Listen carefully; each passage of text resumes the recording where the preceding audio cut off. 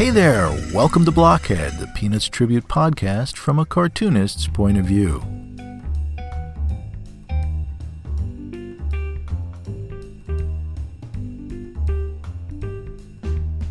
My name is Jeff Grogan, and I'll be your host for the next hour or so in a series of conversations with comics creators about their lives, their work, and comics. So sit back and enjoy.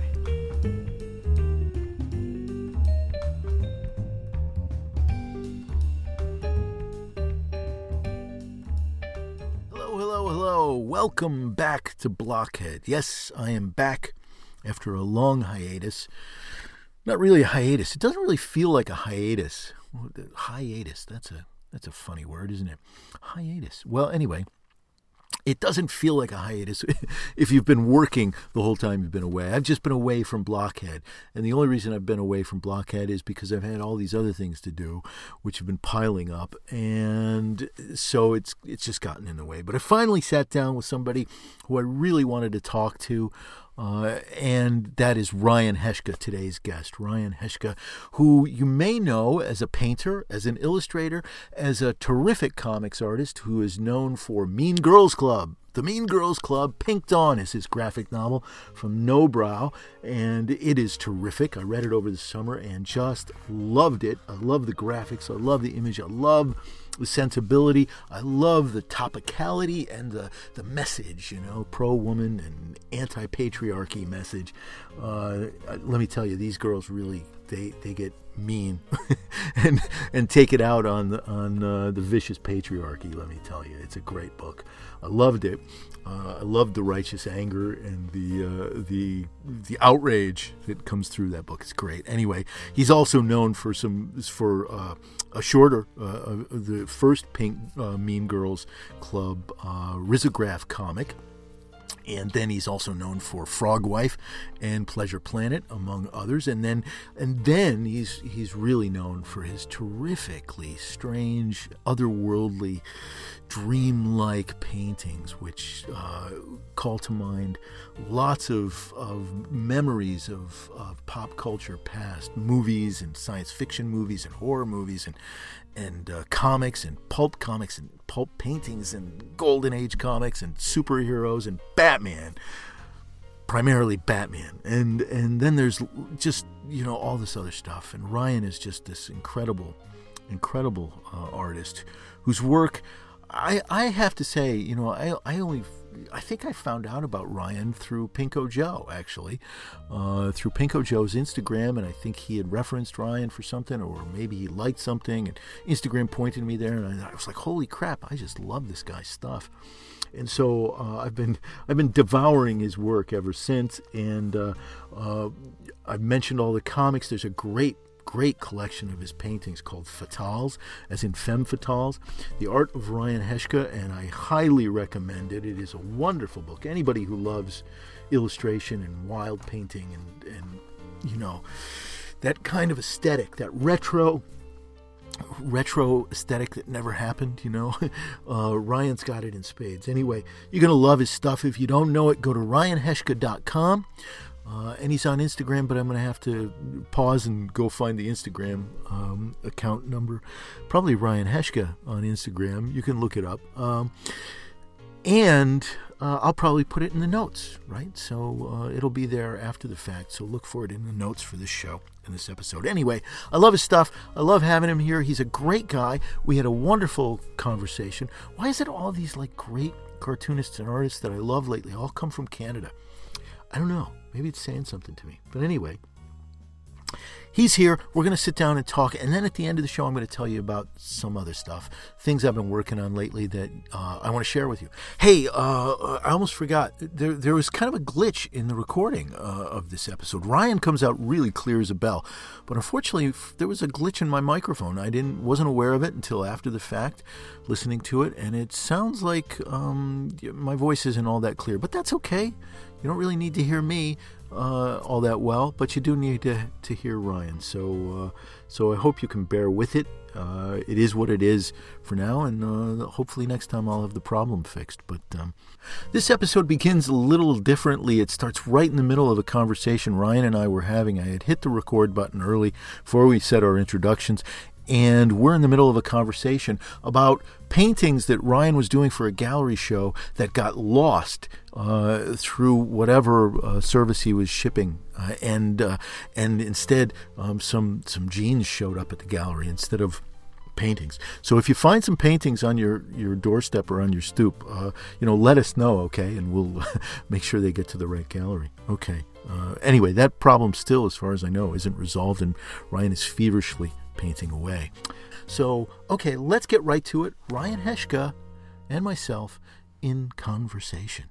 I hope you enjoy this. FedEx lost a big package of artwork. Oh, no. And I finished painting a show on Friday and found out Sunday night that the bulk of that artwork is now missing. The gallery owner got a box of blue jeans from American Eagle Outfitters with my waybill on it. Oh my God. Yeah, so it's been a gong show. So I'm madly trying to paint more work for the show to make sure they have something to hang on the walls. But I'm sort of that's where I'm at right now. So that's my headspace. So my apologies. I was totally distracted and not thinking clearly. How many paintings are we talking about? Well, it was supposed to be 5 paintings in the show. It was a 3-person show. So 4 of the paintings out of 5 were in that package. Oh man! Oh yeah. My God! So I'm, well, this is a sign of the times we're living in. This is like not even like I've never had anything lost in the courier system in 20 years, and this last year this is the 3rd thing that's gone missing. Wow! Really? So, yeah. How many? So are we talking about like other packages of artwork? No, some posters that I did for the band Tool for their tour. Part of the payment was getting a bunch of posters signed by the band that I could sell on my website, because they have a really rabid fan base for these posters, for their tour posters. So, we're talking like 5 figures worth of posters. And those went missing one time, and then they replaced them while they were still on tour. And then that package went missing. Oh my God! Man. So yeah. So it's like you couldn't plan on something to be as awful as this. I mean, it's terrible. It feels like there's something insidious going on, but that's just my paranoia. Yeah, I don't think it's personal. I think it's systemic. I think we're all suffering from something similar. Although I haven't had. Thank goodness I haven't had that kind of thing happen to me. This is this is our first world supply chain customer service, downward spiral that we're living in, I think. But exactly, man, we're watching the crumbling of civilization as we speak. Oh. So the paintings that were in, hey, I should tell you, I press the record button like as soon as I connect with someone, because who knows? Sometimes we say interesting things before we actually get into the conversation.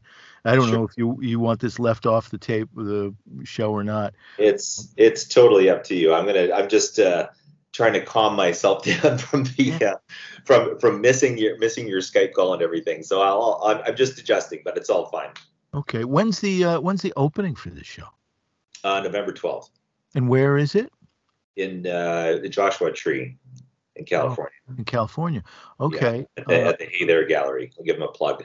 Which gallery was? I'm sorry, I missed that. Hey There, it's called. Hey There. Okay. Yeah. I'll look it up. Well, anyway, anybody who's out there in California, the Joshua Tree, go to Hey There, right? Hey There Gallery, and see Ryan's work. It'll probably be fresh painted, But may or may not see the work. I don't know. Either that, or it'll be an interesting conceptual piece where there's nothing on the walls. This is where the work would have been. Yeah, exactly. Or else I'll do my first abstracts and just like pound out a bunch of like day-long paintings or something. Well, this gets into something that I was going to talk about later. But I'm a fan of your painting. I have to say I've been late to the game though, but I have developed a great love of your work. Thank you. And yeah, it's great stuff. It hits me where I live in some weird dream space. But anyway, before I get into all that, it strikes, I'm thinking about your process in regard to the show, because one of the things that hits me is that sometimes it seems like your painting process is spontaneous, or it seems to be generated relatively quickly. Like you'll, in a mad, 24-hour session, you'll do a painting or something like that. Am I getting that right? Or is that just the myth that comes from looking at Instagram photos and process videos and stuff? Yeah, I mean that's probably part of the perception is, everyone's always doing it faster and better than we are, kind of thing. I look at everybody's work, it's like, oh wow, they're so prolific, but I'm forgetting that they're probably, posting something that they worked on for 6 months or something, like a body of work. But no, that's right. It is part of it. There's both sides. It's definitely, there's part of it where I do sort of a painting blitz. I'll have an idea. I use, for that sort of thing, I'll use gouache, because gouache is great for that. It dries fast. It's movable. And it'll be great to sort of like get ideas down quickly. So, yeah, there's that part of it. The oil paintings are a lot more laborious, but I think you've nailed it. That definitely the sort of the content and the imagery is something that happens fairly rapidly for the most part. I aim for spontaneity, or the illusion of spontaneity. So maybe I'm attaining what I'm going for, if that's your perception of it. Well, my perception is that you're an artist locked in an ivory tower somewhere. Somebody brings you meals like a couple of times a day, brings you water, and there's a bedpan over in the corner, and they just feed you oil paint and canvases, and just say paint, and you're there feverishly, turning and madly. You're so focused on the work, you can't think of anything else. You're just painting away constantly because all this stuff is in your head. That's what it seems like to me. Wow, that is an interesting vision. It's it's a lot less interesting than that, but we can go with that if you want to. That's totally fine. Well, I don't know if I just saw a movie. What was it the other night with my wife? It was called The Electrifying Life of Louis Wayne or something. You may know. Was that The Cat Painter? Yeah, The Cat Painter. Yeah. It stars. You saw it, yeah. And he's like, he went. Obviously, he had serious issues, but at the end of his life, they show this mad, wild artist in his, institutional lockup, and he's just working on these little cat paintings. And every now and again, Benedict Cumberbatch dances across the room, with his wild frenzy. Yeah, that vision must be in my head too. I wish I had that sort of artist life, that Salvador Dali kind of, walking his aardvark down the street kind of thing. No, I am, if anyone saw me, when people meet me, they think that I'm going to be some freak, and I dress invisibly, like, very, no, I don't have any tattoos. My hair is a normal color. It's like salt and pepper. It's not like pink or, lavender or something like that.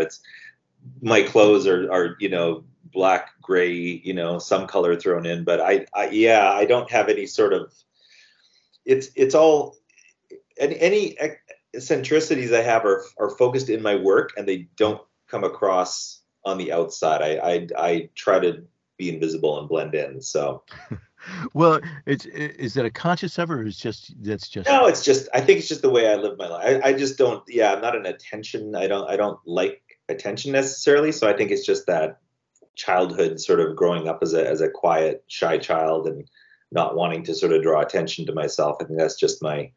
Mm-hmm. My inner self.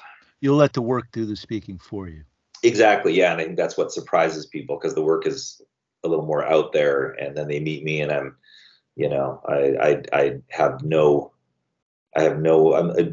like there's this generic sort of packaging on the outside. So, Dali was so much show, and his work often feels very much like show also, but but he knew he was putting on a performance. But when you get into somebody, like, the thing about your work that suggests that to me is that the work itself has this quality. It's I think you say at one point in your catalog, Fatal, is that you internalize this language of pulp, of comics or whatever. It's this language that has become so much interior inside you, and then you speak through it. And when you speak through it, you channel it so organically that what comes out is deeply personal, but it's also, revealing of some inner life, and which is unique, I think.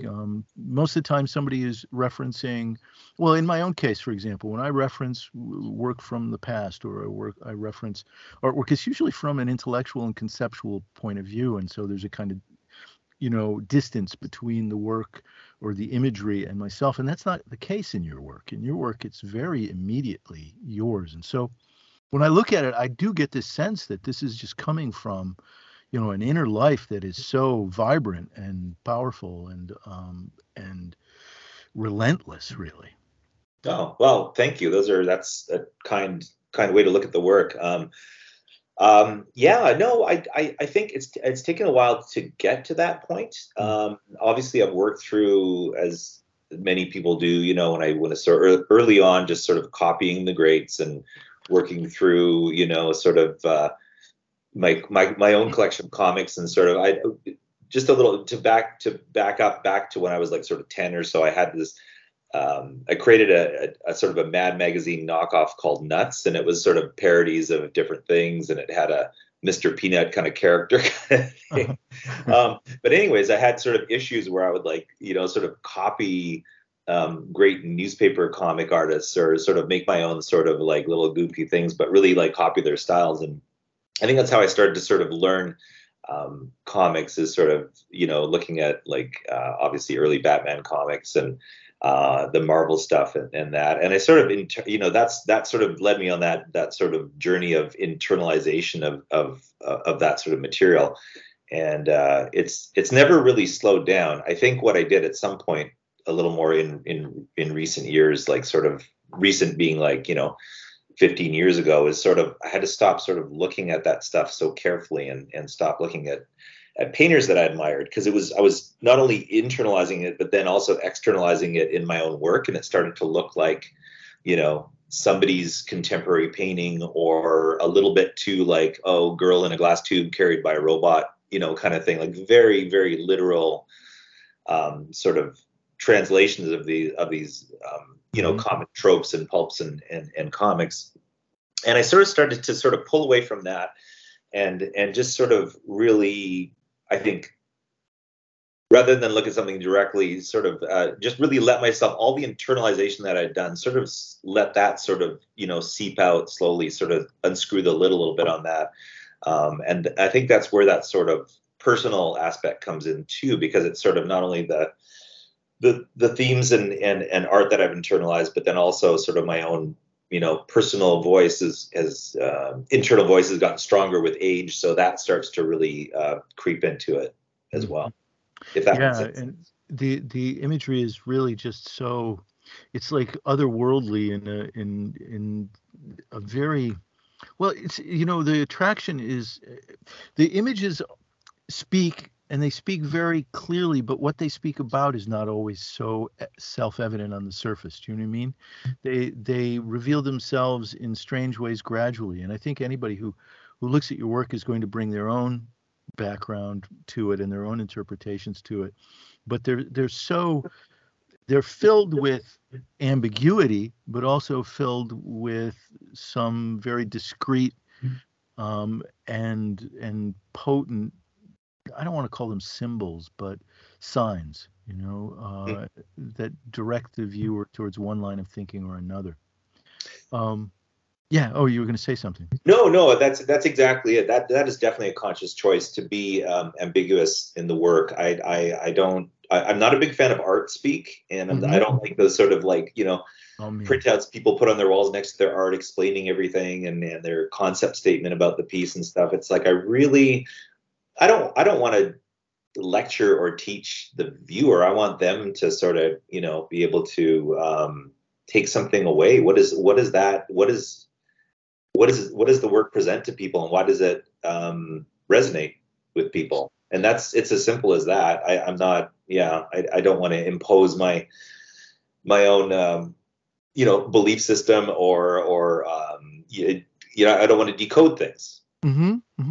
Well, I'd have to. I'm a university. I don't know if you know this about me, but I'm a university professor in the art department, and so Yeah. I've been there for a long time. And I'll tell you, I totally.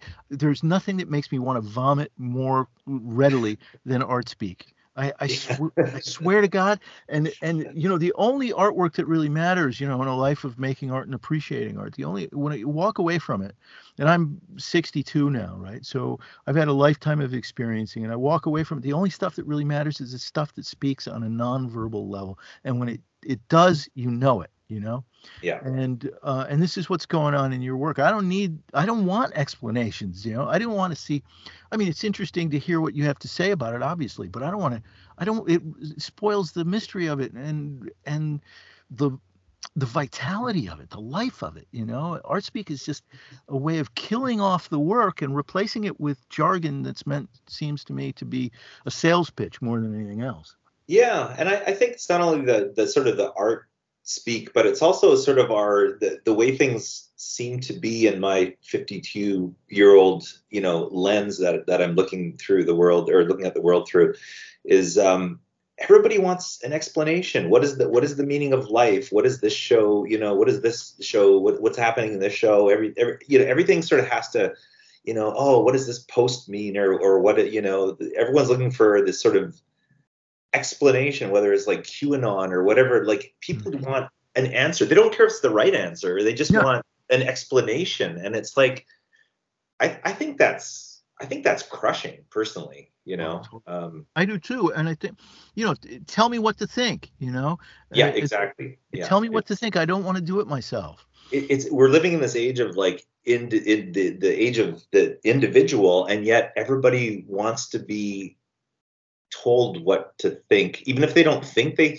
want to be told what to think. I think they do, because it's an easier path. And if they can glom onto something that doesn't feel like they're being told what to think, but they are in some way, they're okay with that. I don't know. I don't want to get too deep too fast or anything. Right. No, I know. It's just something, anybody who's listening who works in a bureaucracy, I think, knows what this is like. And, one of the things that I absolutely can't stand is, well, for example, in the bureaucracy that I work in the university, if you put forth, and this goes against all educational models and everything, but you put forth a new course and you write up a course description, they have a whole list, of verbs that they call active verbs and adjectives, and this is the list of preferred verbs and adjectives. Oh my gosh. Students cannot explore an idea. Students have to do something more active in your course proposals, and this does absolutely nothing for the student. All it does is serve, a master of bureaucratic language. And this is Orwell all over. And, to acquiesce to this is just a little death. Every time it's a little death. Yeah. Well, obviously, you know more about the educational system than me, but I've heard a lot of people talk about the post-secondary education field and structures and things, and it's kind of frightening. That used to be sort of the area for exploration and rebellion, and now it's sort of I don't know. From what I've heard, it feels like it's very shaped and structured and more of a training ground. This is just what I've heard. You are in it, so you know better than I do. But I'm sure it's not this way with every institution, but this is sort of the direction. Well, yeah, it is a direction. In academia, I think people are their own worst enemies in that sense, supposed to be an arena of free thought and thinking and progressive thought. And it is in some regard, but that progressive thought is shaped. And it's a particular kind of progressive thought that is preferred. And, and the institution will begin to speak in the language of this preferred progressive thought and then spread it out so that it's no longer free and progressive in the way that you want it to be free and progressive. In fact, product. It's been tailor made to satisfy somebody's idea of what is free and progressive. And, this is totally off track, but it is. So to loop back, yeah, I think this is why for me this idea of keeping things vague and ambiguous is important in my work, because I want to add that back into the mix in the out there. Yes. I'm looking at a painting on your website. I have to mention this. This is a friggin' beautiful painting. And it's the first, when you go to ryanheshka.com, it's the first image that comes up. And I don't know the title of this painting, but, there's this woman, very voluptuous woman, and exposing her cleavage. She's wearing a black satin dress that's cut or split at the, just below the crotch. And she is sitting, there's a man, what appears to be a skeleton, or at least a skeleton head, sitting on top of an individual who is wearing some skeleton costume, like out of the old silent movies or something, with a broken leg in a wheelchair, and she's holding a bottle of perfume and a sprayer, right, or something like that. And it's like and it's so beautiful and so mysterious and intoxicating. And I'm caught up in looking at the color. I'm caught up in looking at and the shadows. It's just gorgeous. Oh, thank you. And so filled with. I mean, if people who are listening, go to Ryan Heshka right now and look at this painting. It's unbelievable. It's so beautiful. And yet at the same time, it's a little scary.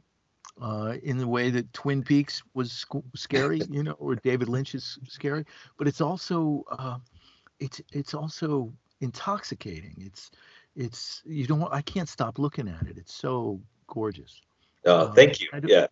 I appreciate that. I don't want to know who the guy is or who she is, or I know something's going on, and I can sort of extrapolate what's going on, but it's in my head. It's not necessarily what's in Ryan's head. Yeah, I think that's an important way for people to view my work. For me personally, is to just it's really the beauty's in the eye of the beholder, that work was a commission for a local customer. The title, to answer the question about the title, was Velvet Bakelite Formaldehyde, I think. Yeah. It was those three words. Might not be in that order. I can't exactly remember, but anyways, it was something to that degree. And I wanted a really vague title on it that sort of brought about the smells and textures that you would get in that room. The formaldehyde, the bakelite sort of telephone, the velvet, the velvet dress, that sort of thing. So. And you mentioned David Lynch, which I'm sort of glad that bleeds through too, because he's been such a lifelong inspiration to me in terms of his output. Such a fan of his work. So I love, again, that sort of the vagueness, the mystery, the sort of like shock without being shocking in a gory way necessarily, but shock like, wow, that was so weird. I don't know what I just saw, Yeah, absolutely. Well, there's this ability to take, I mean, like I'm looking at this individual in the wheelchair who's got this piece of clothing on with the painted on, or silk screened, whatever, skeletal structure on him. And he's wearing a skull, or his head is a skull. I don't know which it is. It doesn't really matter. But it brings back memories of Halloween costumes, childhood memories, of Halloween costumes. So there's a connection, there, through the commonplace. The wallpaper is reminiscent of a certain period of time, and certain kinds of wallpaper and certain kinds of environments. And so, we make that connection, and all of these connections. It reminds me of the way, not that the connection's too close, but it is there. It's the way Lynch will use commonplace occurrences, and they become those very commonplace occurrences that we recognize. He takes them and sort of shifts them just a little bit to the right or to the left into a slightly altered dimension, but not entirely different from our own, just a little bit off. Yeah. So everything that is commonplace becomes somewhat questionable and disturbing. Yeah, well, that's a great way to summarize it, and much more articulate than I could ever be about David It's Lynch's what I work. get paid for. Well, you don't get paid enough, Yeah. but yeah, but yeah, exactly. I'm thinking of that scene in Mulholland Drive when there's somebody's vacuuming in a hotel room, and then the one of the hitmen comes in and like shoots the guy, but he hits the vacuum keeps going, and then he shoots the vacuum, but the vacuum explodes and it starts a fire, and then the room's on fire. It's a gong show. But that whole idea of the guy vacuuming is like such a like something you wouldn't think about, and he turned it into a carnival. You know what I mean? Like it's just brilliant. Like a nightmare. Yeah, it's A amazing. nightmare carnival, exactly. Yeah. So I Blue do. Velvet. Yeah. I mean, I do like to sort of like draw on objects from my childhood, like the rat in the painting that you're referring to down in the left corner is sort of like, those. You ever have one of those big pink soft rubber rats that were sort of hollow on the inside and really squishy?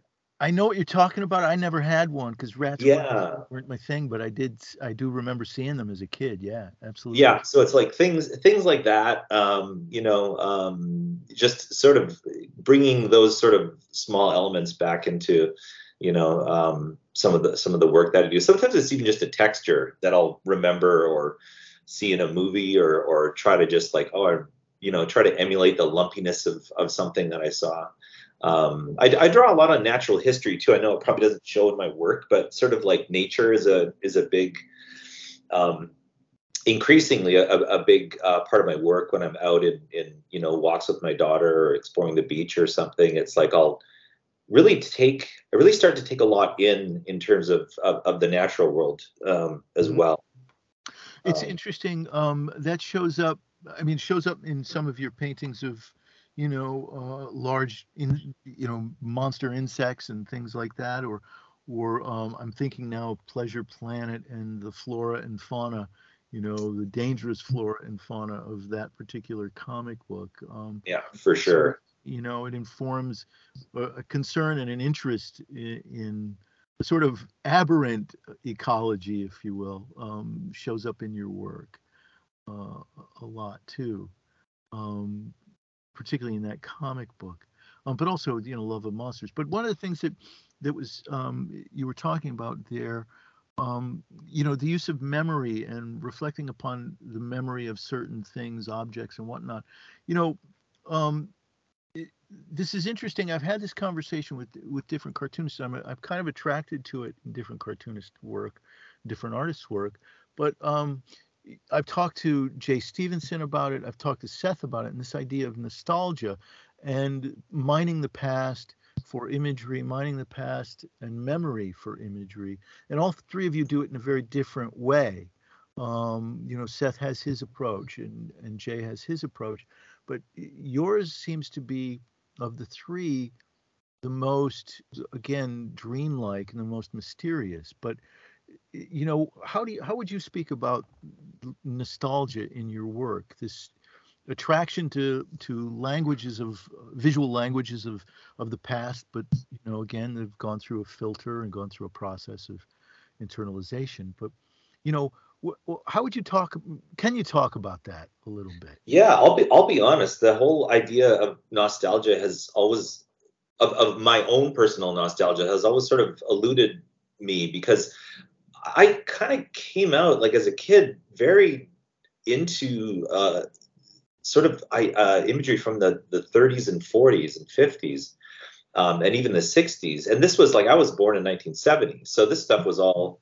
There was that sort of nostalgia boom in the 70s, if you're old enough to remember, which it sounds like you are, about, when they were like reprinting like Buck Rogers in those big volumes, and you could go to the library and there was like Jules Pfeiffer's great book on like Mhm. early superheroes and comics and stuff.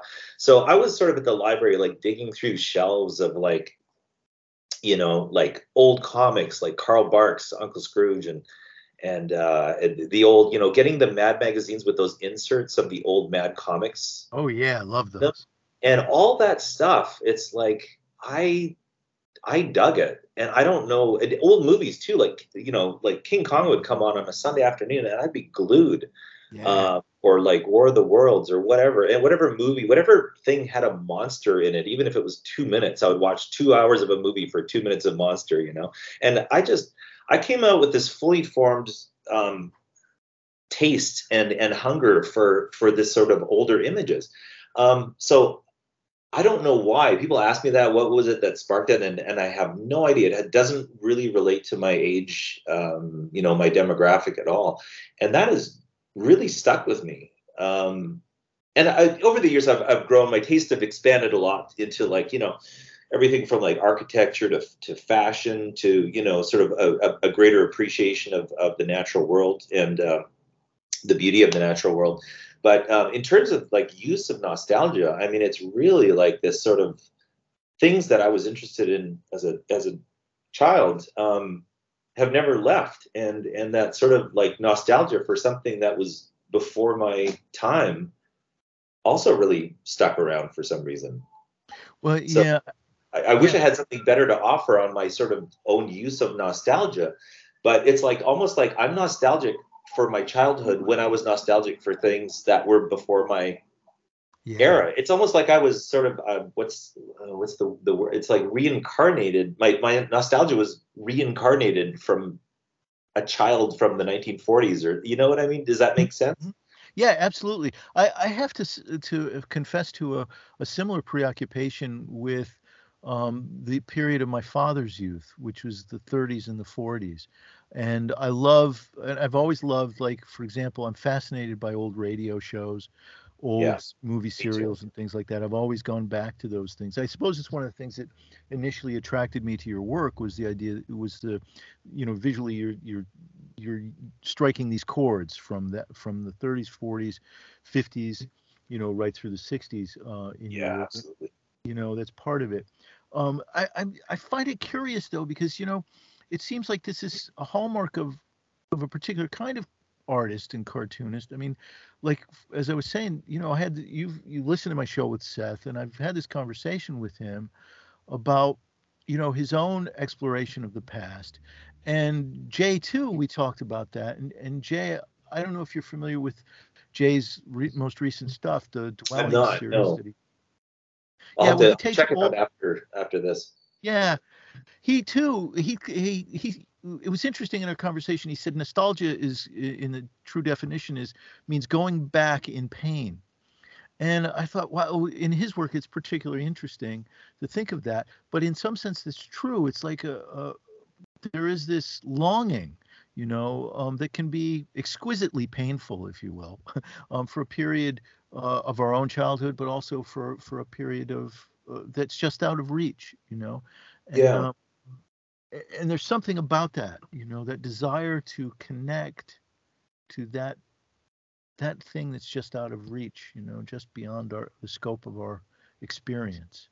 Um, Yeah, I mean, that's a good way to sum up the sort of the feeling for sure. I mean, I definitely sort of there's the pangs of knowing that it's impossible to go back to that time period and experience it for better for worse. It's like I always have this sort of dreamy vision of what the past was like, but I know it must have been horrendous in many ways. I mean, we have it so good now in so many ways, even with all the problems that we're facing. But it's like, oh, really? Like, have we ever had it better than this? And we just don't appreciate it right now. We don't deserve what we have right now. I'm getting sidetracked a little bit, but yeah. But I think now that I've got some age behind me, it does kind of feel like I'm painting and making the comics that I would have liked to have made when I was a child, but didn't have the abilities to do it. hmm I think for me, that's sort of where what I'm reaching for in a really simplistic, naive sort of statement, I guess. Yeah, they're almost like as I flip through your book. Am I pronouncing it right? I said fatal. Is that like Yeah, femme fatale? fatale. It's like femme fatale. Yeah. So Yeah. when I'm looking at through the book, and I feel a couple of things. One of the things is that I feel is the past was never as good as this. You know, Yeah. there is a vibrancy and an eclecticism and an imaginative quality that runs throughout all of your images, steeped as they are in the past, and yet it's an imagined past that that should have been but wasn't. You know, Mhm. if the artists of the pulp era and the early comics era could have free reign to do whatever they wanted to without concerns about money or anything, it might have been this good. But you know, it took Ryan Heshke to go back and make it this good. But it's all there's also I mean, among all of the other kinds of feelings that are in this work, there is a feeling of longing that seems to run through it as well. And what it longing for, you know, is not always apparent, but it does seem there's an undercurrent of melancholy or something through it. As long as you know, as well as the humor, there's great humor in it. There's great dreaminess and all of that. But there's also this kind of melancholy that's there too, that I think comes from whenever one reaches into the past in a way. I didn't know my work was so multifaceted. This is this is opening up things to me. Yeah, well, thank you. I mean, yeah, I think I've never tried to infuse that sort of personal, any sort of personal or autobiographical feelings or anything like that in my work. But I think if that comes through organically, that's a good thing because I would not. I know that I don't have the chops to pull off that sort of work on the surface. Some people do. Some people like Seth, again, back to Seth, is like amazing for pulling off that sort of um, melancholy, sort of narrative, and he can do it all day long, and it's beautiful, and it's like I can go back and look at it again and again, and read it again and again. But I don't have those skills. That's not my language. So if it comes across in any way, I'm very happy that it elicits any kind of emotional response from people because I love weird, and yet I find them pretty weird, pretty pulp paintings is basically that's my thing. So I think if it has any sort of personal connection with the viewer, I think that's a huge bonus. Well, so you were early on attracted to a visual language that was steeped in a world that was like, I mean, you were growing up in the 1970s, right? In the 70s and 80s. And so Hmm. the visual languages that were around you and surrounded you at the time were very different. You know, if you were a comics fan, you go back to looking at the comics of that period. And, you know, we're talking about, I guess, oh, you know, who's around George Perez and people like John that. Byrne. John Byrne was really big then, yeah, and all of that kind of stuff. And it was definitely, I mean, it's obviously the language of that period of time, but the language you were attracted to predated that, you know, visually. Were you conscious of the time when you were, you know, 10 years old that you were not so interested in this, but you were really interested in the reprints in the back of the book or something? Yeah, no, that came very early on. I didn't have any context for the work that I liked, like the Mad Magazine comics and things like that. The reprints of old Human Torch stories or Submariner or Captain America or whatever from the Golden Age. So I had no context of who they were created by or what the sort of the timeline was. That Mhm. came much later, but I knew I had an eye and I could tell that something was different and old, and I liked it. Like it was like I was just attracted. If it was old, it had instant appeal to me, and then some things more than others. But um, So yeah, you were looking at Carl Burgos and Bill Everett's Submariner and those early Marvel comics and All Star comics and I mean stuff like that as well as pulp magazines too. You talk about that. So when did you first fall, you know, under the spell of pulp magazines? it was a library book. I think it was called. I have it on my shelf. It's let me just quickly look at what it was here. Oh, it was 100 Years of Science Fiction Magazines was the title. It was like Ooh. a British. It was published in England in the 70s, and it's kind of loaded with like literally 100 years of science fiction magazines and inspiration, and What really caught my eye in that book was the covers of Frank R. Paul, Oh yeah. Uh-huh. who is famously known for doing the cover for the first Marvel comic ever. Um, yeah, and his science fiction work. I mean, I was looking at it when I was a kid and thinking like, where is this from? Who is this? Who is doing this crazy stuff? I knew it was all his work. I knew nothing about Paul at the time, but there was a sort of a taken out of, the work was taken out of context. So I was looking at it just as imagery, and it blew my mind, this sort of the imaginative quality, the sort of these visions of other worlds, but not only visions of other worlds, but visions of other worlds from a whole other time. So it added this sort of extra layer of like fog to it that just intrigued me. And it was like there was a couple of specific magazine, like Frank R. Paul covers in that book that just blew me away. And that was really the gateway. That was the gateway drug for me. Well, Was his work, and his work has really continued to be like a huge source of inspiration for me. And then later on, I found out he was like classically trained as an architect in Austria, I think, and then immigrated when he was sort of in his 20s and started working for, Gernsback, the early television and radio pioneer, and all this, sort of learned this interesting backstory about who he was and who he worked for and that. And yeah, I love his stuff, and it's really stuck around. Well, it's interesting that you were speaking about this kind of, there's like this multiple layer attraction to it. It's like a vision of another world, but it's also another world that is envisioned by a time that's gone, or a culture that no longer exists. Yeah, and then painted by like a foreigner, like someone that immigrated from Europe to the United States. So it's got an extra level of, it all adds to this sort of like this sedimentary layers of this the mystery of the work, the intrigue of the work. Yeah, these imagined worlds from a mind from the past, an imagined future from those futures that are past visions of the future, right? Yeah. Which are so attractive and so interesting because they offer an alternative to what we actually experience. The vision of 2000 in 1900 was very, very different from our experience of it, and that alternative is intriguing and attractive and suggestive.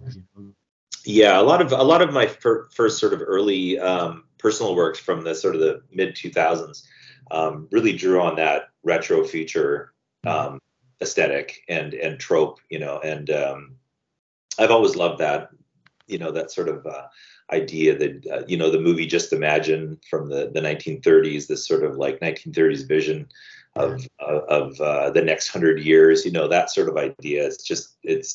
It's fantastic, and very optimistic.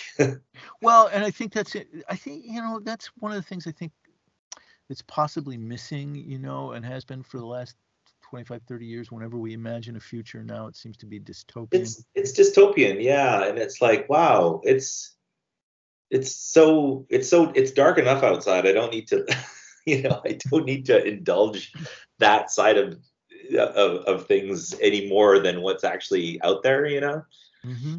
But that's just my own, I don't really have a big attraction to this sort of like apocalypse genre that's sort of taken over every aspect of mainstream entertainment. I think I don't know. I understand the appeal of it to people.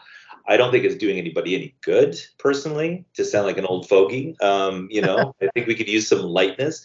Sometimes my wife and I were looking for like comedy shows or comedy movies. There's no comedy. There's stand-up, which is, a lot of it is great.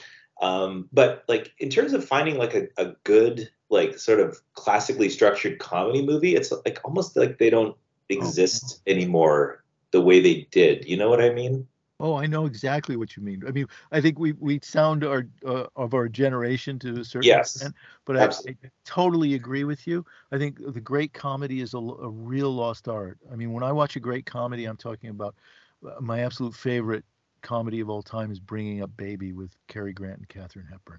I absolutely adore that movie. I watched it 1,000 times. Every time I've watched it, I laugh at, you know, the silliest things. The situation itself, but is so brilliantly written and acted, and the actors the love of speaking a line, for the line's sake, and investing it with a certain, attitude. I mean, it's so beautiful. There are these little throwaway lines in that movie, or in any Groucho Marx movie, Oh or my God. I was just going to ask you if you're a Marx Brothers fan. oh my God, am I That ever? is the quintessential comedy is for me is Yes. the first four Marx Brothers movies. Yes, absolutely. I totally agree. Horse Feathers is not on many people's highest list. For me, it's my favorite, and I just think it's absurd. It's so, because partly it takes place in a university, but Yeah, yeah. you know, but it's just the most. Oh my God, those movies are so great, Yeah. and and it's totally lost. I mean, when I think of great contemporary comedies, I'm thinking probably the most recent are from the 70s, in my mind, because, Yeah. Yeah. like Young Frankenstein is my favorite, probably from the last 40 years or so, is that particular film. Or Yeah. Woody Allen's Sleeper, although you can't say Woody Allen any longer, but Nope. Nope. uh, You're gonna have to edit that out. yeah, I'll have to edit Yeah, that out, but I Sleeper's know. those great ones. So yeah, yeah, I mean, yeah, it's 70s is kind of the cutoff point for me. It's hard. I mean, I love the old style of comedy, so I'll watch like Jimmy Durante, you Oh know, yeah. movie. W.C. Fields, I love W.C. Fields, so it's like that sort of. But the irreverence is beautiful. The absurdity and the irreverence, I think, of those movies is lost. It's a lost art, and that's things change. I don't expect things to sort of go back to that, but I yeah, I feel like there's where is there a we're missing a lightness. Even the comedies now are sort of there's a lot of they're almost like black comedies, and it's like, well, that's has a place, but let's get goofy, like And too, and this sounds really terrible too, but too often there's this reliance on, scatological humor, as it were, fart jokes. yeah, The level of humor is often that low, and yeah. it just leaves me longing for films that, that comedies. I mean, a brilliant comedy is a rarity. It I really want is. I want a nice surreal comedy. That's what I want someone to make that, you know. Yes. Yeah. Well, But David Lynch, if he ever made a comedy, but yeah, you know, yeah, exactly. Twin Peaks is the closest I can get to comedy because there's like just yeah, right. odd moments of like laughter that's probably I know. not that it's not intentional, but it's like maybe it's an awkward laughter, not like a sort of a guttural sort of like ha ha, it's more like oh, it's Hey, what's the deal with the log, right? The guy with the log. I mean, it's been a long time since I watched Twin Peaks, but that little tidbit struck yeah. stuck out at I- me. the- But the- there's a lot of stuff in there that's also very funny in a very subtle way. Very It is, yeah, and that's I think I always hope to sort of inject that sort of strange kind of surreal humor into my own work. I don't do it like with the intention of like, oh, this is going to kill them, this is going to slay them, they're going to love this. But it's more just like the sort of the oddness, like a oddly placed eyebrow or unibrow or something like that. It's like I never wanted my work just to be sort of like dark and weird. It has to be dark and funny and weird, and then like layered with that sort of like, hopefully a beautiful patina and color scheme over top of it all to sort of like gel it all together. But yeah, humor is a big part of my work, and I definitely have a big appreciation and sort of longing for some good solid humor. well. I think that the humor comes across in your work. I think it's one of the things that, your work's not dogmatic. I mean, a lot of people who move within, I mean, I know the phrase pop surrealism is used in regard to your work, but I think it's more than that. But that idea that, when you start to mine the surrealist language, or the language of unintended consequences, or De Chirico's idea of putting together objects that don't seem to connect in any way. Mhm. You know that there's this also this like among many artists there is a tendency to go extreme towards darkness or and mining the weirdness to a certain point. But your work is also, as I said, it's suffused with melancholy, but there's also this humor that runs through it that keeps it from being overburdened by darkness or weirdness or creepiness. I never feel like you can watch certain films or certain artists might make you feel kind of icky, Yeah. but, Oh yeah. you've been someplace that you don't really, you went there when you were inebriated or something, and you really regret it, because when you think about it now. But that's not Yeah. your work at all. Your work's not like that. Like as I was saying, the painting we were just talking about is exquisitely beautiful, and a lot of your work may not be, you know, searching for the same kind of beauty, but your work never tips over into that creepy kind of, latex quality, Yeah. Yeah. Well, I know exactly what you're talking about. Yeah. And there is a sort of there's a line for me in terms of what I'll cross in terms of like violence or gore or things like that. And I don't sort of usually dip into those areas. I haven't I don't know when the last time I really painted blood was. I'm not really interested in being a gore artist, or any of that sort of like going too violent. I think Pleasure Planet, the last comic that I did, Mhm.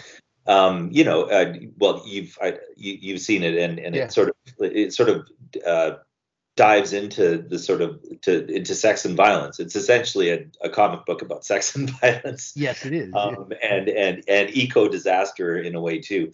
But I try, yeah. I mean, I tried to balance the sort of the level of violence and sex in it with sort of a very bright color scheme, like a sort of a four color comics color scheme, along with sort of that stilted, unintentionally funny, although I'm sort of aiming for unintentionally funny, so it's not really unintentional anymore, but that sort of like stilted Roger Corman dialogue that's, It's sort great. of corny. I'm going for corny, I guess. If I can't do clever, I'll take corny. Right. So that's sort of the balance with, I think without those two elements, it would just sort of feel dark and rapey, like it would just sort of like, oh, this is just a rapey space comic. Yeah. And when I say rapey, by the way, it's not male over female, it's female over male Right. rapey. So just to clarify, I don't know if that makes it better. That's probably not going to be very popular with people either. But basically, it's a anti what's the word I'm searching for here? The sort of the oh, I'm totally drawing a blank on the word. It strikes me as a more, I mean, well, this is another topic I wanted to get into, and there's a streak of very strong feminism in your work, and particularly the comics, um, and it seems to be, it's a feminist work.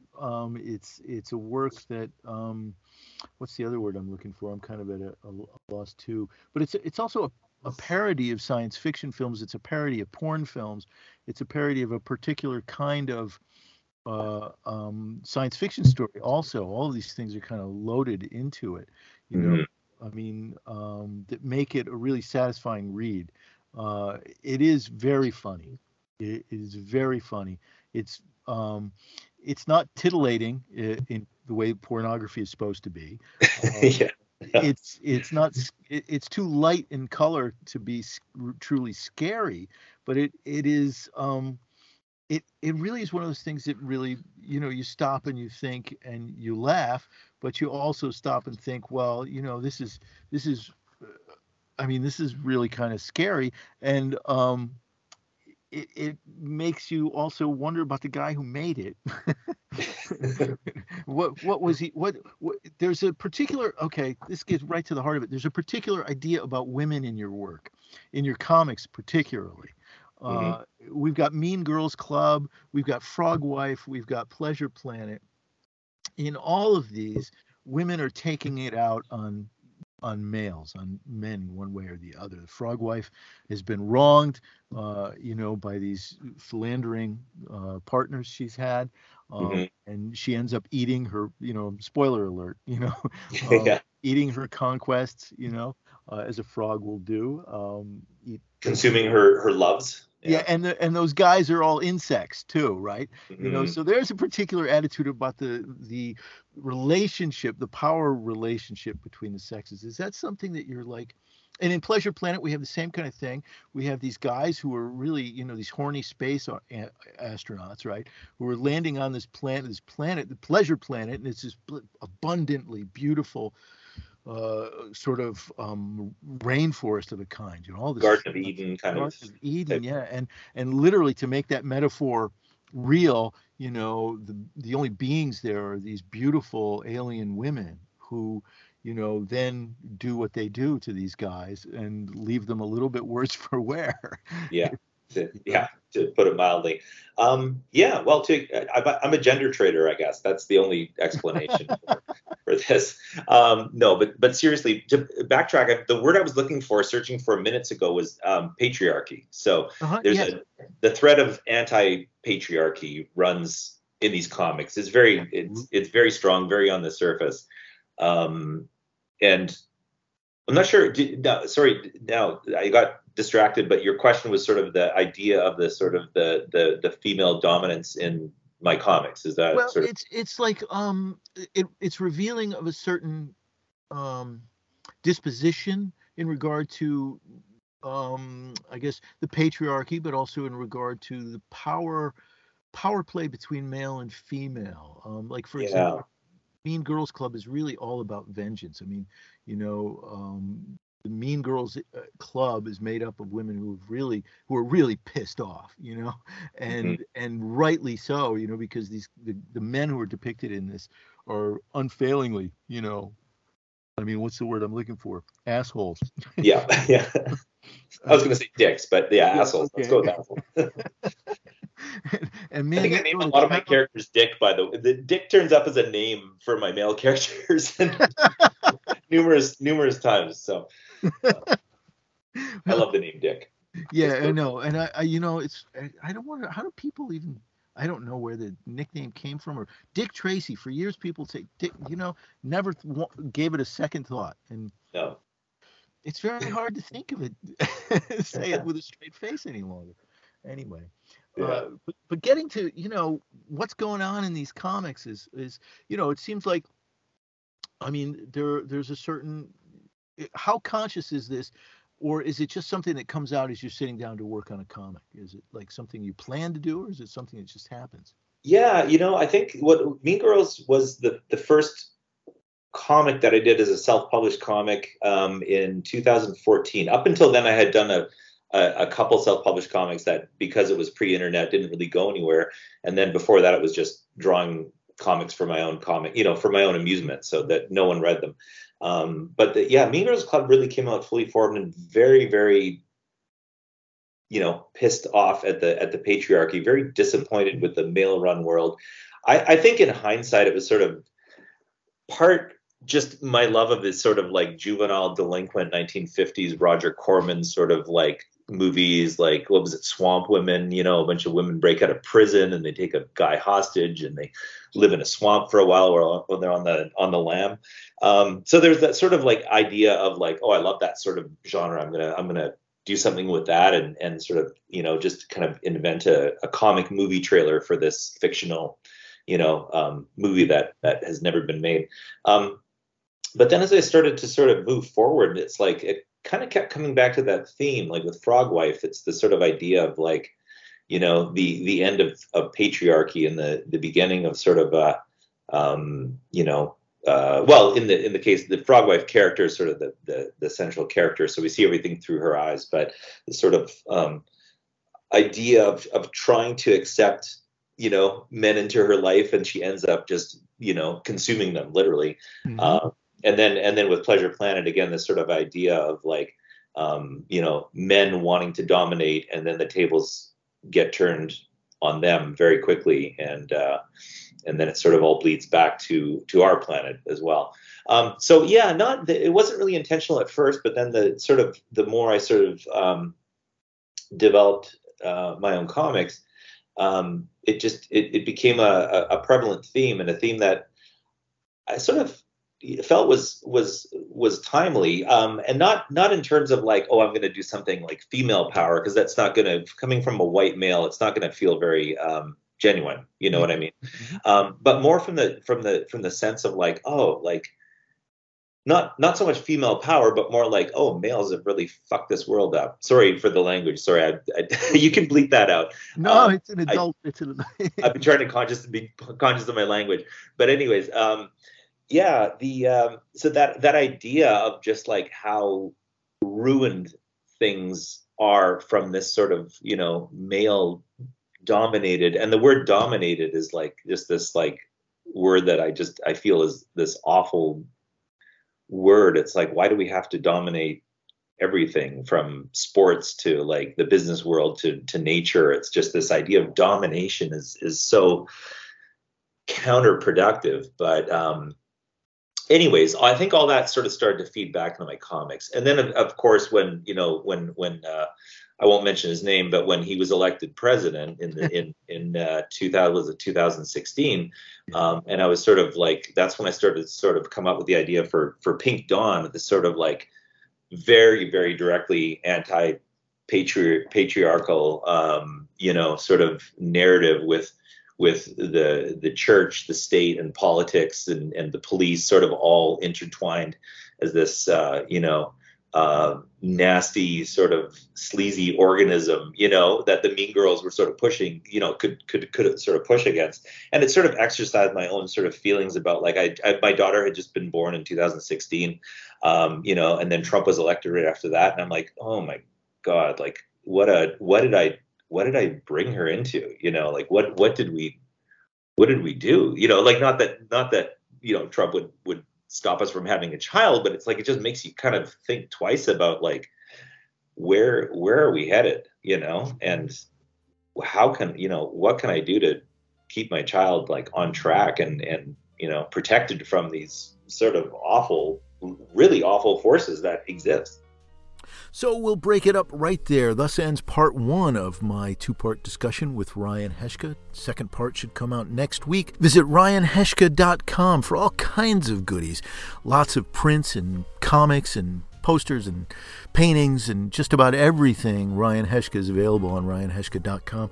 And you're going to love his stuff. If you haven't checked it out before, if you love cool artwork, if you love really vintage and golden age and creepy and dreamlike and otherworldly and ethereal, wonderful visions, beautiful stuff, go to ryanheshka.com. You will find it there. You'll also find more stuff on Instagram at Ryan Heshka. Just incredible. It will be hours and hours of enjoyment, and he's got a lot of great stuff for sale. So be sure to check it out, and he'll be back next week. So come back soon, because the next show, part two of this scintillating and interesting interview, will be up next week. So be looking for that. Happy Halloween to you wherever you are. I hope that the Great Pumpkin brings lots of toys to your pumpkin patch. And so I told you I was working on some stuff. I am working on a very special project. Actually, it's finished and it's ready to debut on the 100th birthday of Charles Schulz. Something for Charles Schulz's 100th birthday. It's really special. And, it's something I've been working on for a number of years now, a little animated film. And if you listen to this podcast early on, way in the early days, when I first started it, which was like 4 years ago now, hard to believe, I might have mentioned, just to give you a hint, an idea for a project, and that little idea has become a full-fledged thing. It's become a little movie, and it will be available to watch on November 26th, on the 100th birthday of Charles Schulz, whose life we want to celebrate here all month long. celebrating the life and legacy of the wonderful Charles Schulz. So I'm hoping to have a couple of guests on real soon to help me do that. More about Charles Schulz and more about that coming up very shortly. Next week, I'll have more details for you, and then some new shows really quickly on the heels of that, because we want to make it Charles Schulz month here on Blockhead, because he was our original inspiration. And still, there's no comic like Peanuts anywhere in the world. So if you want to keep up with me, follow me on Instagram at Green Screen Comic or Grogan Jeff. I'm at both places. It's like slightly schizophrenic, but there I am. And where else? And JeffGrogan.com, of course, where you can listen to this show and all of our archived episodes at JeffGrogan.com. That's Jeff with a G. GEOFF, GROGAN.com. See, I've overcome my spelling problem. Those of you who have listened to the show for so long now, you notice, I've been taking my vitamins, and I've overcome that spelling difficulty. I can spell my name, GEOFF, GROGAN. I am very proud. So, and as a tribute to my great spelling prowess, follow me on Instagram at the Green Screen Comic. Grogan Jeff, whatever, and my website, jeffgrogan.com, which I can spell. Okay, so go there, and I will see you. I will see you there, but I will also see you here on Blockhead. And Ryan Heschke next week. Lots of Charles Schulz stuff coming up after that. And be well and be happy and enjoy the fall. Go trick or treating. I hope you don't get any rocks. I hope you get lots of good goodies this evening while you're out and about with your little orange pail and all those candy corns and wonderful things that come with fall and Halloween. So until next time, take care and be well. And as always, thanks for listening.